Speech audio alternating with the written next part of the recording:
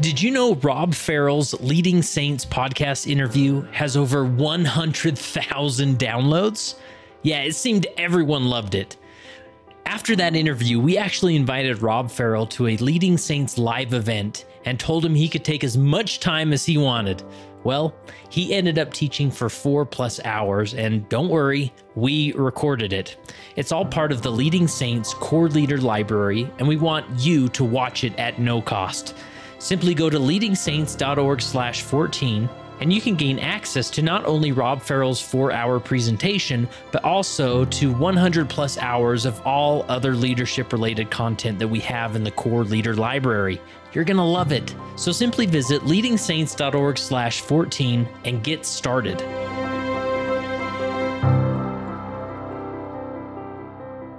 So my name is Kurt Frankum, and I am the founder and executive director of Leading Saints, and obviously the host of the Leading Saints podcast. Now, I started Leading Saints back in 2010. It was just a hobby blog, and it grew from there. By the time 2014 came around, we started the podcast, and that's really when it got some traction and took off. 2016, we became a 501c3 nonprofit organization, and we've been growing ever since. And now I get the opportunity of interviewing and talking with remarkable people all over the world. Now, this is a segment we do on the Leading Saints podcast called How I Lead. And we reach out to everyday leaders. They're not experts, gurus, authors, PhDs. They're just everyday leaders who've been asked to serve in a specific leadership calling. And we simply ask them, how is it that you lead? And they go through some remarkable principles that should be in a book, that should be behind a PhD. They're usually that good. And we just talk about sharing what the other guy's doing. And I remember being a leader, just simply wanting to know, okay, I know what I'm trying to do, but what's the other guy doing? What's working for him? And so that's why every Wednesday or so, we publish these How I Lead segments to share.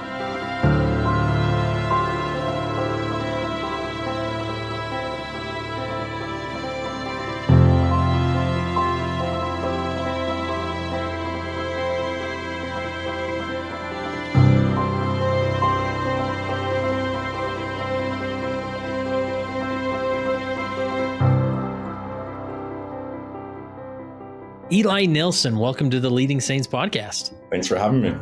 Now, I mean, Nelson is a very Latter-day Saint name, but any relation to the prophet, seer, and revelator? I think we're ninth cousins. Oh, okay. I'm probably ninth cousins with the guy.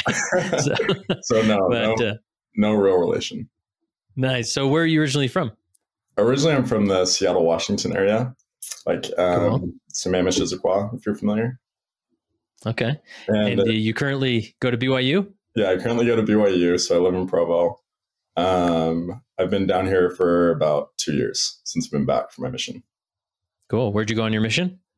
I served in the Caribbean, so it's called the Trinidad Port of Spain mission. Wow. Yeah. Trinidad. I knew a guy from Trinidad once, so really? Yeah, that's a far off place, but I mean, the church is pretty established there, isn't it? Or how would you describe it? No, I kind of describe it as like the Kirtland Nauvoo phase of the church. Oh, okay. But it's a unique mission. We had 6 different countries within our boundaries, and then at full capacity, we have about 95 missionaries. And so, And then those missionaries speak 4 different languages. Nice. And so very unique. We're working on getting 2 of those countries one of those countries has a stake right now. And so that's kind of the big push. Everywhere else is to get a stake established. Oh, that's awesome. And it's like Trinidad is like really close to South America continent, right? Yeah, super close. Is it part, but it's not part of the South America? No. Right? So, but like geographically in like the northeastern part of South America, there's Guyana and Suriname, which look like on a map, they're part of South America. But like politically and economically, they're considered part of the Caribbean. Wow. And so, so like right on the border of Venezuela. And so I spent some time there. So just a weird part of the world. Yeah, that's cool. And then, so what language did you learn on your mission? So I was assigned to speak Spanish, and then all of the Spanish speakers in the mission learn a second language called Papiamento. And so they speak that in, have you heard of the ABC Islands before? Like Aruba? No, I guess not. I mean, I've heard of Aruba, but So, yeah. It's like Aruba and then her two sister islands. That's the native language that they speak. And so just because of where I served, I ended up speaking Papiamento more than Spanish. Like I took the Spanish challenge exam at BYU and I did not do well. Oh, really? Yeah. And so it's just kind of weird the way that works out. But yeah, I was kind of like a dual language missionary. And then what are you studying at BYU?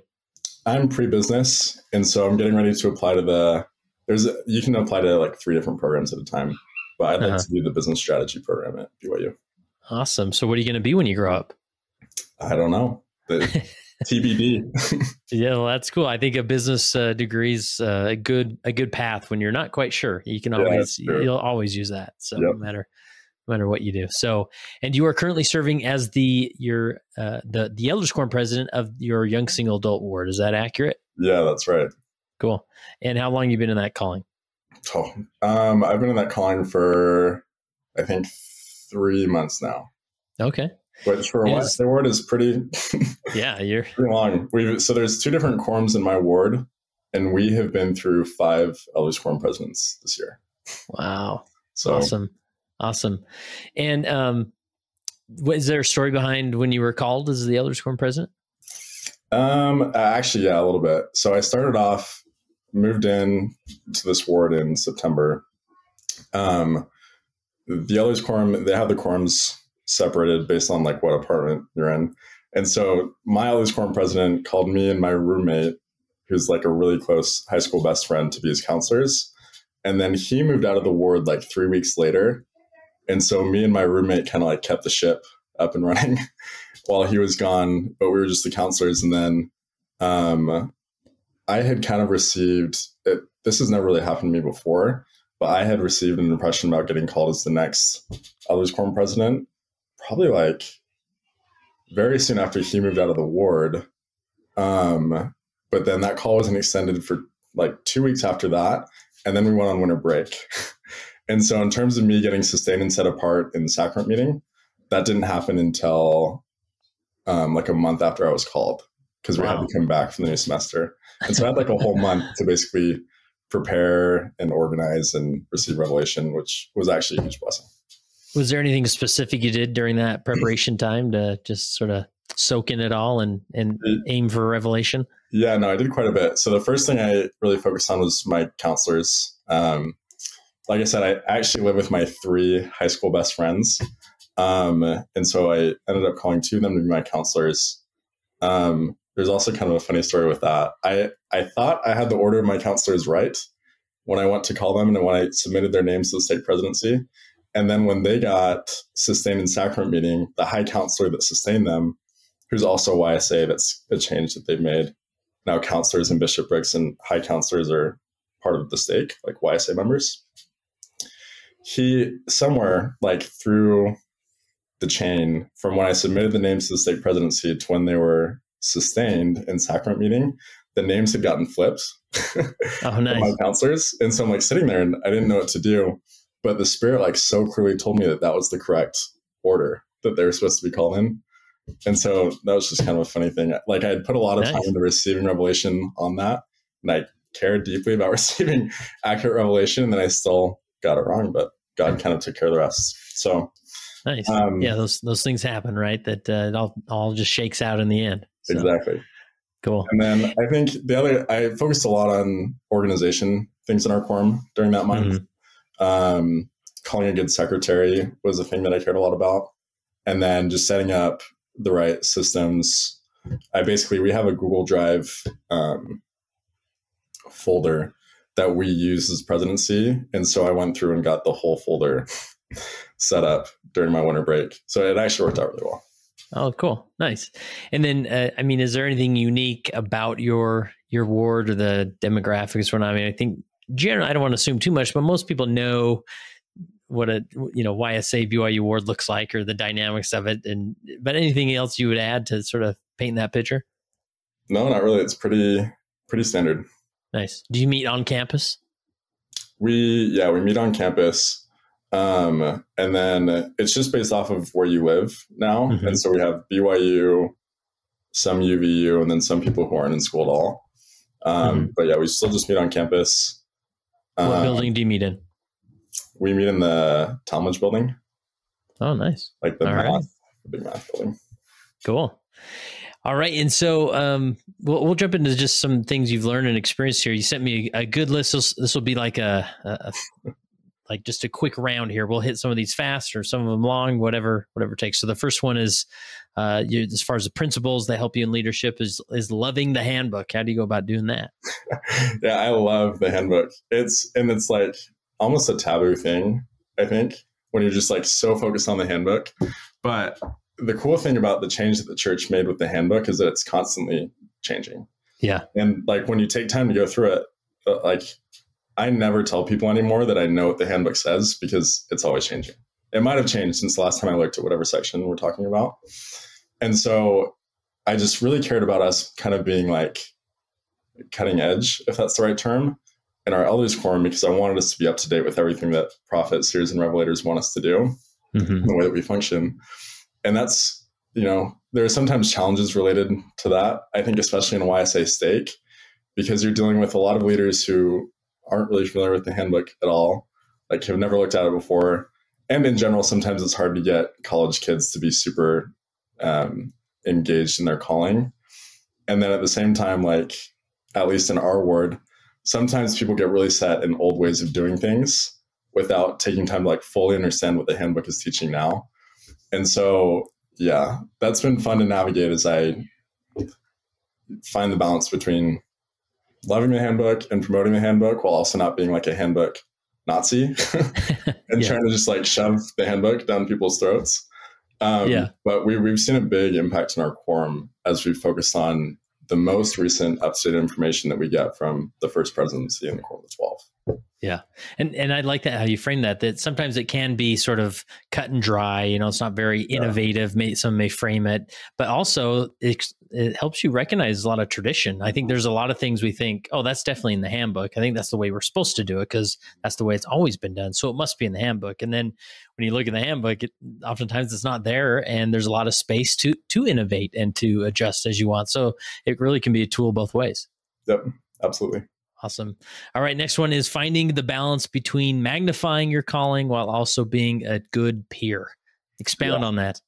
I mean, that's something that I think applies probably to every ward in the church, but it's something that I deal with a lot in a YSA ward because, for example, my elders quorum, I want my quorum members to know that I take my calling seriously and that, I understand that I'm a key holder and I try to magnify those responsibilities. But at the same time, if I'm too far on that side of the spectrum, I'll come off as like holier than thou or ingenuine or insincere. And at that point, it's like I'm doing more harm than good. On the other side of the spectrum, I have being a good peer and being really relatable. But if I become too casual or lax, I lose some of the power that comes with the, like the defined leadership side. And so finding the right balance between like, hey, I'm called, I'm here to lead and I take that responsibility serious, but at the same time, I'm just like you. And there's really no difference between me and everyone else has been really vital for us and actually having an impact on our quorum and on the ward as an elders quorum presidency. Yeah. Is there an example coming to mind as far as how, when you've been caught in between those two roles? Yeah, a little bit. This last Sunday, we had to teach as a presidency. Both of our teachers were out of town. And one of my counselors, when he was teaching, and we're up there, like I think we definitely try to look professional and we're conducting the meeting the way that you conduct any elders quorum meeting. There's really not anything different about that. But like the language he was using was really casual. It was like slang because that's what they understand. Like that's what they'll relate to. And we had been talking about some story about how Elder and Sister Bednar had a disagreement with each other. And my counselor goes, I just can't imagine Elder and Sister Bednar beefing. He's like, that's so crazy to me. And like the whole room laughed. And so that was just a good, like we were teaching a really spiritual principle. It was clear that we, took that responsibility seriously. But at the same time, he was able to kind of merge that gap between being a leader and a peer. Yeah, I think that just that concept of, and again, there's not like a right or wrong way to go about it, but to sit with it, especially as a presidency or as a quorum, and just say, how do we make sure we don't come across as holier thou or, Eli would never struggle with this or that because he's the elders quorum president, when in reality, that's not the case, right? I remember one example that comes to mind is when I was called in a stake presidency, and on like day one, the stake president in our first presidency meeting said, "I want all of you to call me Todd." I mean, he's like, I realize it's important, and that's his given name is Todd. He wasn't just like thinking of a name, but and obviously there's the time and place, and maybe a formal meeting where we should have referred to him as president, whatnot. But just it really made for a better brotherhood and a connection of that we didn't have to treat him differently or call him by the title and the rest of us by first names, and so just humanizing yourself that way, and it makes them, like you said, more endearing and easier to connect with. Yeah, no, that's a really good example. I never ever call somebody brother or sister last name, especially in the YSA word. It's just so, it's just weird. Yeah, I don't know, maybe that'll go away in the next 10, 15 years. Oh, no, certainly it might, but at least for now. Yeah, I can see that, especially in a YSA word, that, your peers and, most everybody's within the same age range, definitely the same demographic. And so, let's act like it, right? So, all right, next one is fostering active leadership in the quorum and ward. How do you do that? Yeah, that's another big one. And it kind of goes back to what I was saying earlier. Like, sometimes you just work with quorum members, and this is true anywhere in the church, but you just work with members or leaders who aren't super engaged. I think every bishop or stake president can relate to the struggles of having members who will magnify their callings. And that's certainly something that we've seen in our quorum and ward and stake. And so one thing that we do is just show them that we're active and that we care. Whether that means sending out texts or reminders during the week. I try to make, I don't believe in unnecessary meetings, but I think meetings can be effective. And so we typically meet as a presidency twice a month. And at least the presidency that I was in before, we met like maybe once a year. And so it's just things like that so that the quorum can feel that we as presidency are actively engaged in the work. We're here to help them on a daily, weekly basis. We think about them, we pray for them daily, and then kind of spreading that energy throughout so that when a quorum member gets an assignment or when they have a comment they want to share, it's just super active, involved, front of mind. Yeah. Awesome. Next is about the oxygen mask analogy. Break that down for us. Yeah, no, I love the oxygen mask analogy. It really just goes back to the principle. And again, this is a lot like not coming off as holier than thou. But if you don't put your own oxygen mask on first, if you don't take care of yourself as a leader, it's really, really hard to help the people around you. I think it's also insightful because the people that you lead, regardless of what capacity you're in, are going to watch what you do. And that in some way, shape, or form is going to change the way that they think and act. When I was on my mission, at one point I had the opportunity to serve as a zone leader. And I remember I was sitting down in an interview with my mission president. And he said, I was a COVID missionary. I had been reassigned to California. And so at this point I'd been on my mission for about a year. And so it was one of my first interviews with this mission president. And he just kind of looked at me and he said, well, sometimes you might just want to be Eli, which like really any missionary who's ever served and has been called by their first name, like it takes you back. Yeah. And he said, but you have to remember that you're Elder Nelson, the zone leader, and your missionaries are going to watch what you do. And I think up to that point, I'd never considered that as a leader, people will watch the way that you act.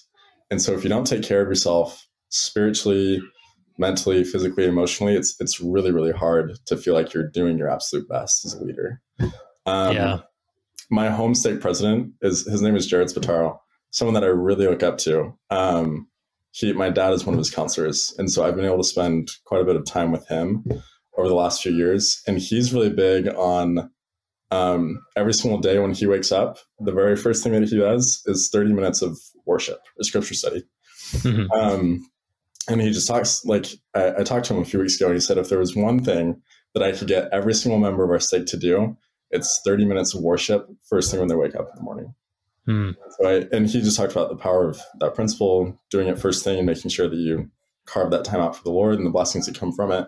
But certainly following that counsel has been valuable to me as an elders quorum president because life is busy. It's hard to find time to sit down when it's peaceful and quiet, and you can try to ponder and receive revelation, or you can let the Lord teach you new things through the scriptures. And so kind of all those insights have been really valuable to me, going back to the oxygen mask analogy. Yeah. Yeah, because it can be in such a dangerous place. And I imagine even, especially as a student, right? I mean, not only do you have your calling, but you have probably a heavy, class load, and you're studying, and you want to make sure you hit your marks there.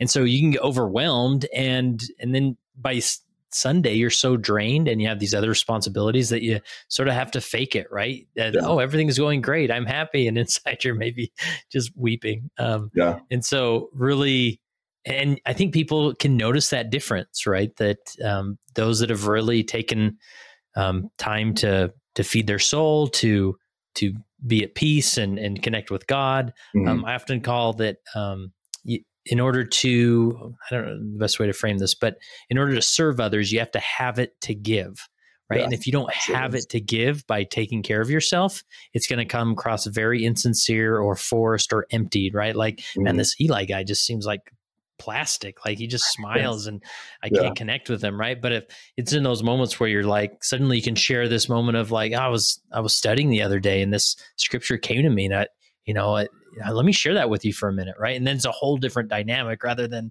well, if I just shake your hand and smile, is that good enough? Because I'm exhausted. It's two different things. I think time management is a big part of that too. Going back to my home state president, he's like a freak of time management. He's like a vice president at Microsoft. So he'll tell you he's literally a freak when it comes to managing his time. But because of that, he's able to get so much done. And so even though I'm a student with significantly less responsibilities than he has, I've tried to kind of follow that same principle of just manage my time, prioritize, and put first things first. And I basically always am able to find time to do the things that are most important. And then I don't find myself in that Sunday situation where I'm slowly dying on the inside, trying to put a smile on my face. Or we're able to mitigate that a little bit. Any other like time management hacks that you live by? Time boxing is a big one. And I'm not perfect at it, but just... How does it work?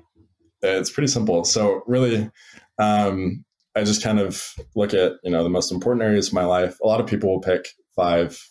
You have like sleep or health, school, work, church, family, stuff like that. And then you kind of set a goal in each area for what you want to accomplish, how much time you're willing to give to each of those areas. And then you box out your days and weeks to line up with those goals. Nice. It's hard. Anybody who served a mission, I think, can relate to it. It goes back to the principle of not wasting time. There's certainly a balance to be found. It's really easy to overwork yourself when you time box. But in terms of being able to do more than the natural man or woman is capable of on your own, that's been super valuable to me. Awesome. All right. Next one is, there's no substitute for an outstanding secretary. How do you recruit the right secretary? Yeah. You pray that you have the right person in your former class, I guess. That was revelation that also came very fast. As soon as I got called, I had a great interview with the state president when I was called, and he said, you need really good counselors, and there's no substitute for an amazing secretary. And so the person that I called in my quorum, his name's John. Amazing. He's just really, socially, he's maybe a little bit quieter, but he's really, really organized, and he really loves the Lord. And so in terms of like going the extra mile to put in work, to fill in ministering assignments on LCR, or to look at, any spreadsheet that I ask him to do, he's on it and he's happy to do it. And then at the same time, he has the right technological spreadsheet, Excel skills to do things that I can't do, and to do a lot faster than I would. And so he's really kind of the glue that keeps us together as a presidency. And even just, the handbook specifically outlines what a quorum secretary should do. And so even things like... Do you love the handbook, Eli? Yeah, I love the handbook. I can't say it enough. And so I was like, John, I sat down with him and I was so excited. And I was like, this is what you're going to do. And this is what the handbook says. And he was like, that's great. I think I can do that. Yeah. And so, but even like having him take notes in a presidency meeting, it's just one less thing that we don't have to worry about. And then having the power to go back and look at what we discussed. And I was like, oh yeah, like Hudson, he said that and it was so valuable. And then I can go back and remember what he actually said. It's been a huge blessing. Yeah. Never underestimate the power of having the spreadsheet guy in your presidency. Like they're all, Ward's got a handful of them and they know every equation or whatever in Excel or whatever it be. And it's amazing what they can build and can really help, administration go smooth. So, it's true. All right. Delegation is critical, sort of playing off of what you just said, right? Yeah, no, it's similar. I think a lot of elders quorum presidents, in my experience, in a YSA ward, are prone to kind of just doing everything themselves. It's also true because, at least in a stake like mine, where a good chunk of the high counselors are young single adults, the training doesn't always make it, down the food chain the way that the stake presidency would like it to. And so we as an elders quorum presidency didn't really get any training. Again, I love the handbook. Thank goodness for the handbook. And so it was really important to us that we'd be able to manage all the responsibilities that we have as an elders quorum presidency. And I very quickly realized that to do that, I couldn't just shoulder all the responsibility on my own. And so it just goes down to what the handbook says. But in terms of delegating a counselor to oversee missionary work in the ward, and another one oversee temple and family history work. Ministry interviews are something that I care a lot about, but because of how we're kind of on a time crunch as a presidency, because there's going to be a bunch of overturn in May when the semester ends. I'm getting married in the beginning of May, and so I know that we didn't delve into that part of your life. Yeah, no, good. It's great. I highly recommend it. But in terms of my time as an elders quorum president, it's very small, and our quorum is going to change a lot over the summer. And so I knew that in terms of me doing ministry interviews, that probably wasn't going to happen because I'm also supposed to hold a PPI with each quorum member. And so missionary work, temple family history work, ministry interviews, that all goes to my counselors. And they're totally capable. They're super amazing. And then it also gives them really good leadership development opportunities because they're a lot more active than they would be if I was trying to shoulder everything on my own. Yeah. And so it just kind of, you're able to accomplish a lot more. Many hands make light work. But at the same time, we're actually able to shoulder all the responsibilities that we would like to when we work together. Awesome. Yeah. And that, especially in a YSA ward, that's connected with, the semester transition and turnaround there is that you go through a lot of leaders sometimes, right?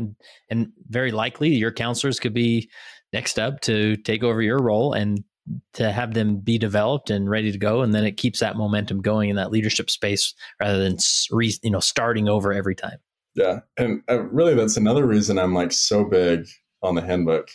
Our stake presidency, the same thing. They love the handbook.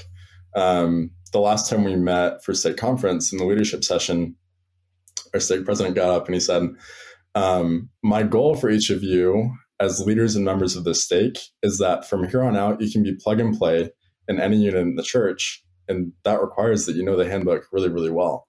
And so I have that same mentality with everyone in my quorum.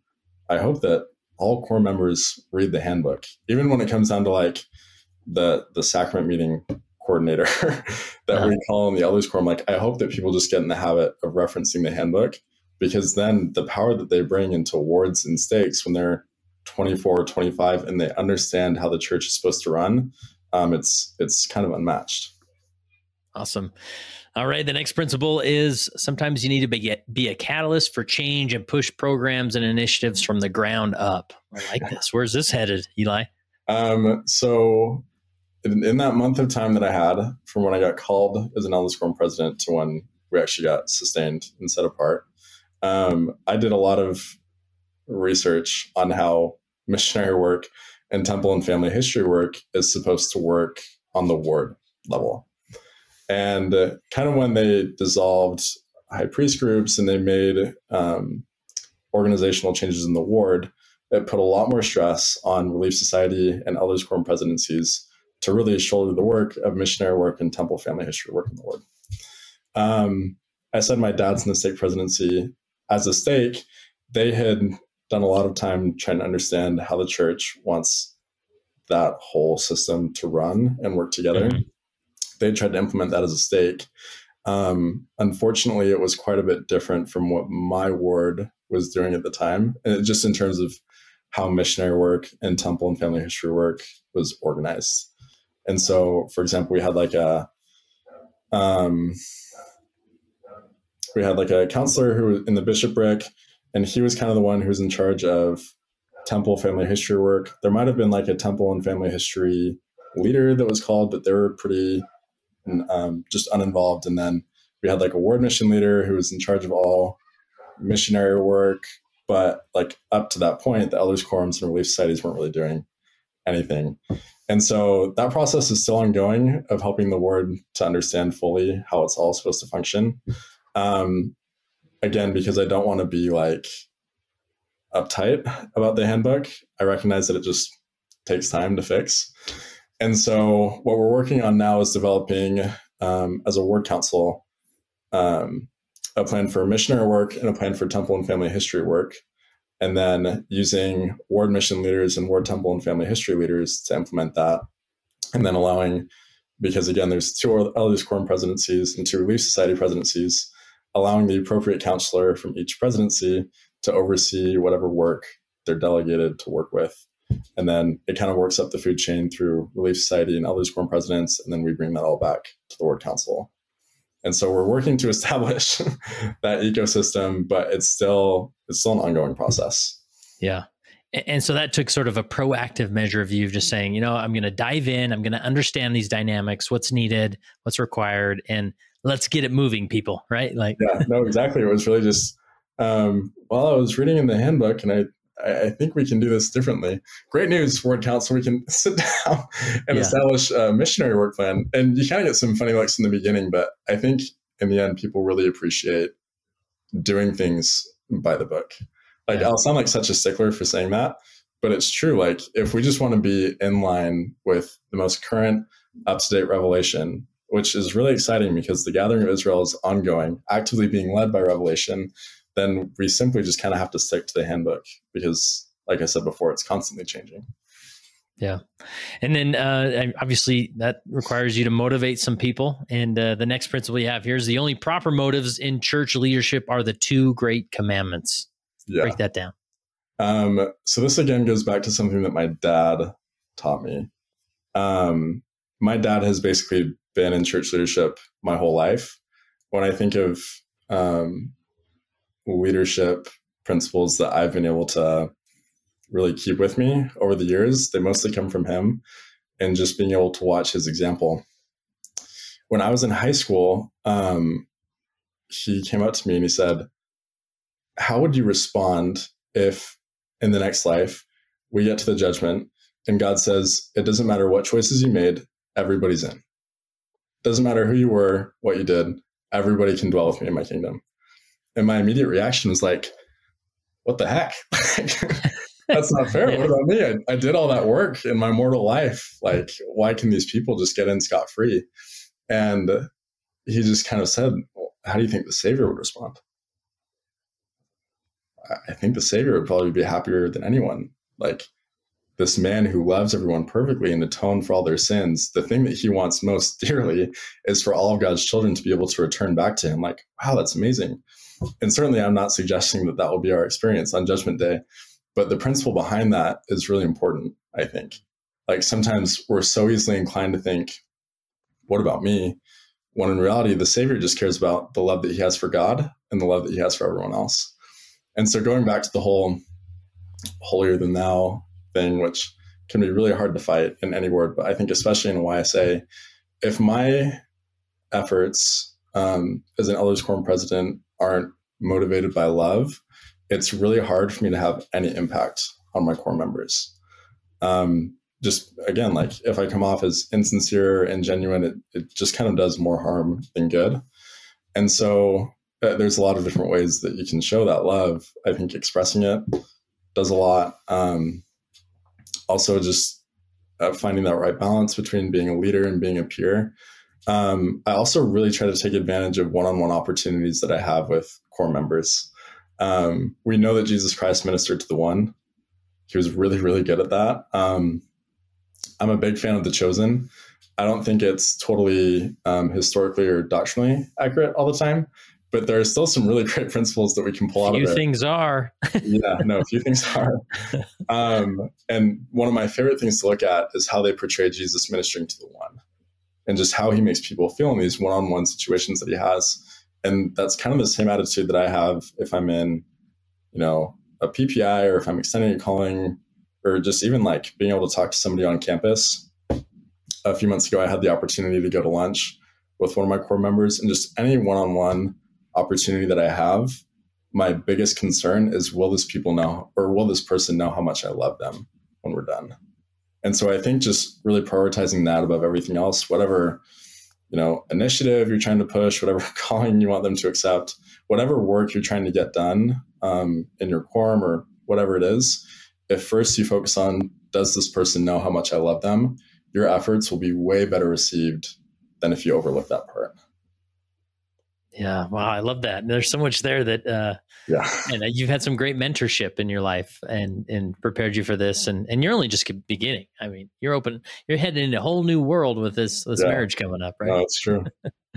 All right. Then lastly, he said church leadership is 45% administration and 55% ministering. That's very specific percentages, Eli. Did you do some deep research there? Where'd that come from? No, that's Eli doctrine. So yeah, it's just, it doesn't matter how many spreadsheets you make. If you don't actually get into like the lives of your members, the people that you lead, you really don't have a big impact. Yeah. And so I got to a point pretty early on in our presidency where we had extended all these callings and had all these spreadsheets made, and organizationally, like on paper, it looked like we were doing so good. Dialed in, right? Yeah, we were so dialed. But then I think about like my own personal relationship with each core member, or just things that I had seen in the lives of core members that had really had an impact. And I felt like we'd fall short in that category. And so we've just kind of worked to make a switch to really focus on, more than anything, loving our core members, but recognizing the whole point of these spreadsheets and agendas, the organizational side of things, the administrative side, is to have an impact on the ministering side. And so it's really just kind of putting more emphasis on loving and caring for the people that we serve, and less emphasis on, again, whatever principle from the handbook we want implemented, or whatever agenda item we have, that will never, ever be as important as the lives and the well-being of each individual member. Yeah. No, I love that so much that, because there's those moments where you're just like, man, I'm just not getting traction, or nothing seems to be working. And we had that great idea. We spent all that time. And if there's ever the moment of like, what can I do better? Like, it's most likely ministry, right? Like just default there and minister a little bit more, and you'll feel that energy come back into it. That maybe you do need to spend that half hour on the spreadsheet or organizing that lesson or activity. Right? Yeah. That's true. Well, Eli, this has been awesome, very informative, and I just love hearing of your experience, especially at a more unique leadership role at a BYU YSA ward, and really good stuff. So is there a date set for the wedding? We're getting married on May 5th. May 5th. Is it up in Washington, or where's it going to happen? No, it's going to happen down here. So I'm from Seattle. She's from San Clemente, California. We met here at our apartment complex. And then we've been. So she cornered the Elders Quorum president. She got the grand prize. Well, actually, when we met, I hadn't been called as an Elders Quorum president. Oh, all right. I was just good. So she loves you for you. All right, this is good, Eli. It has nothing to do with the calling. No, and so we're getting married in the Provo Temple, just the old Provo Temple that was old school. Yes. Down. Yeah. Nice. I hear they spoil weddings there a little bit, just because most people default to Provo City Center, or that's what we've heard too, Timpanogos or whatnot. So that's cool. It's actually kind of cool because we'll be living right next to the Provo Temple, like literally just across the street. And then she grew up going to that temple kind of when she was in high school. I was not a fan of the Provo Temple. until just recently, because when I was in the MTC, the only time I had been to the Provo Temple was when I was in the MTC. And I went once. They were cleaning it or something while I was there. And I don't know if you went to the temple when you were in the MTC. Yeah. It's just kind of like this stressful experience on like your P day. And you're with a lot of young missionaries that may not totally know how to act in the temple.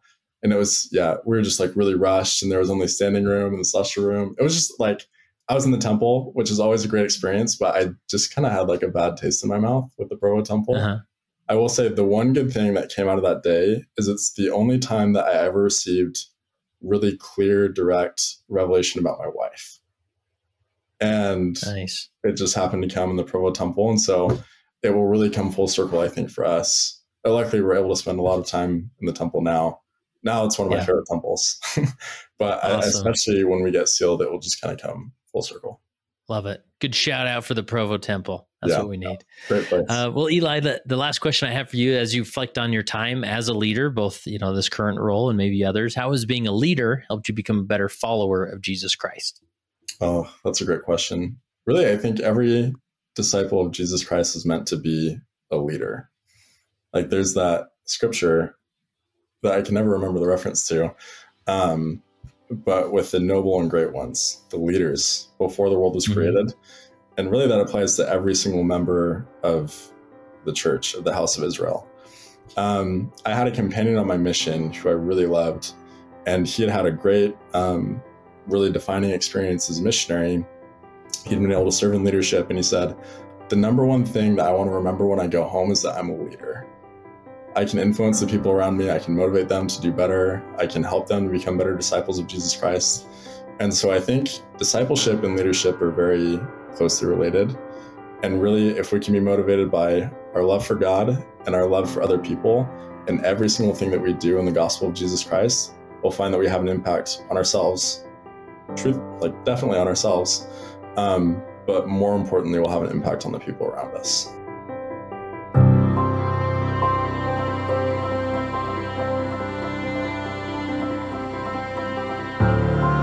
And that concludes this How I Lead interview. I hope you enjoyed it. And I would ask you, could you take a minute and drop this link in an email, on social media, in a text, wherever it makes the most sense, and share it with somebody who could relate to this experience. And this is how we develop as leaders, just hearing what the other guy's doing, trying some things out, testing, adjusting for your area. And that's where great leadership's discovered, right? So we would love to have you share this with somebody in this calling or a related calling, and that would be great. And also, if you know somebody, any type of leader who would be a fantastic guest on the How I Lead segment, reach out to us. Go to leadingsaints.org/contact. Maybe send this individual an email letting them know that you're going to be suggesting their name for this interview. We'll reach out to them and see if we can line them up. So again, go to leadingsaints.org/contact, and there you can submit all the information and let us know. And maybe they will be on a future How I Lead segment on the Leading Saints podcast. And remember, go to leadingsaints.org/14 to gain access to Rob Farrell's 4-hour presentation at no cost. Visit leadingsaints.org/14.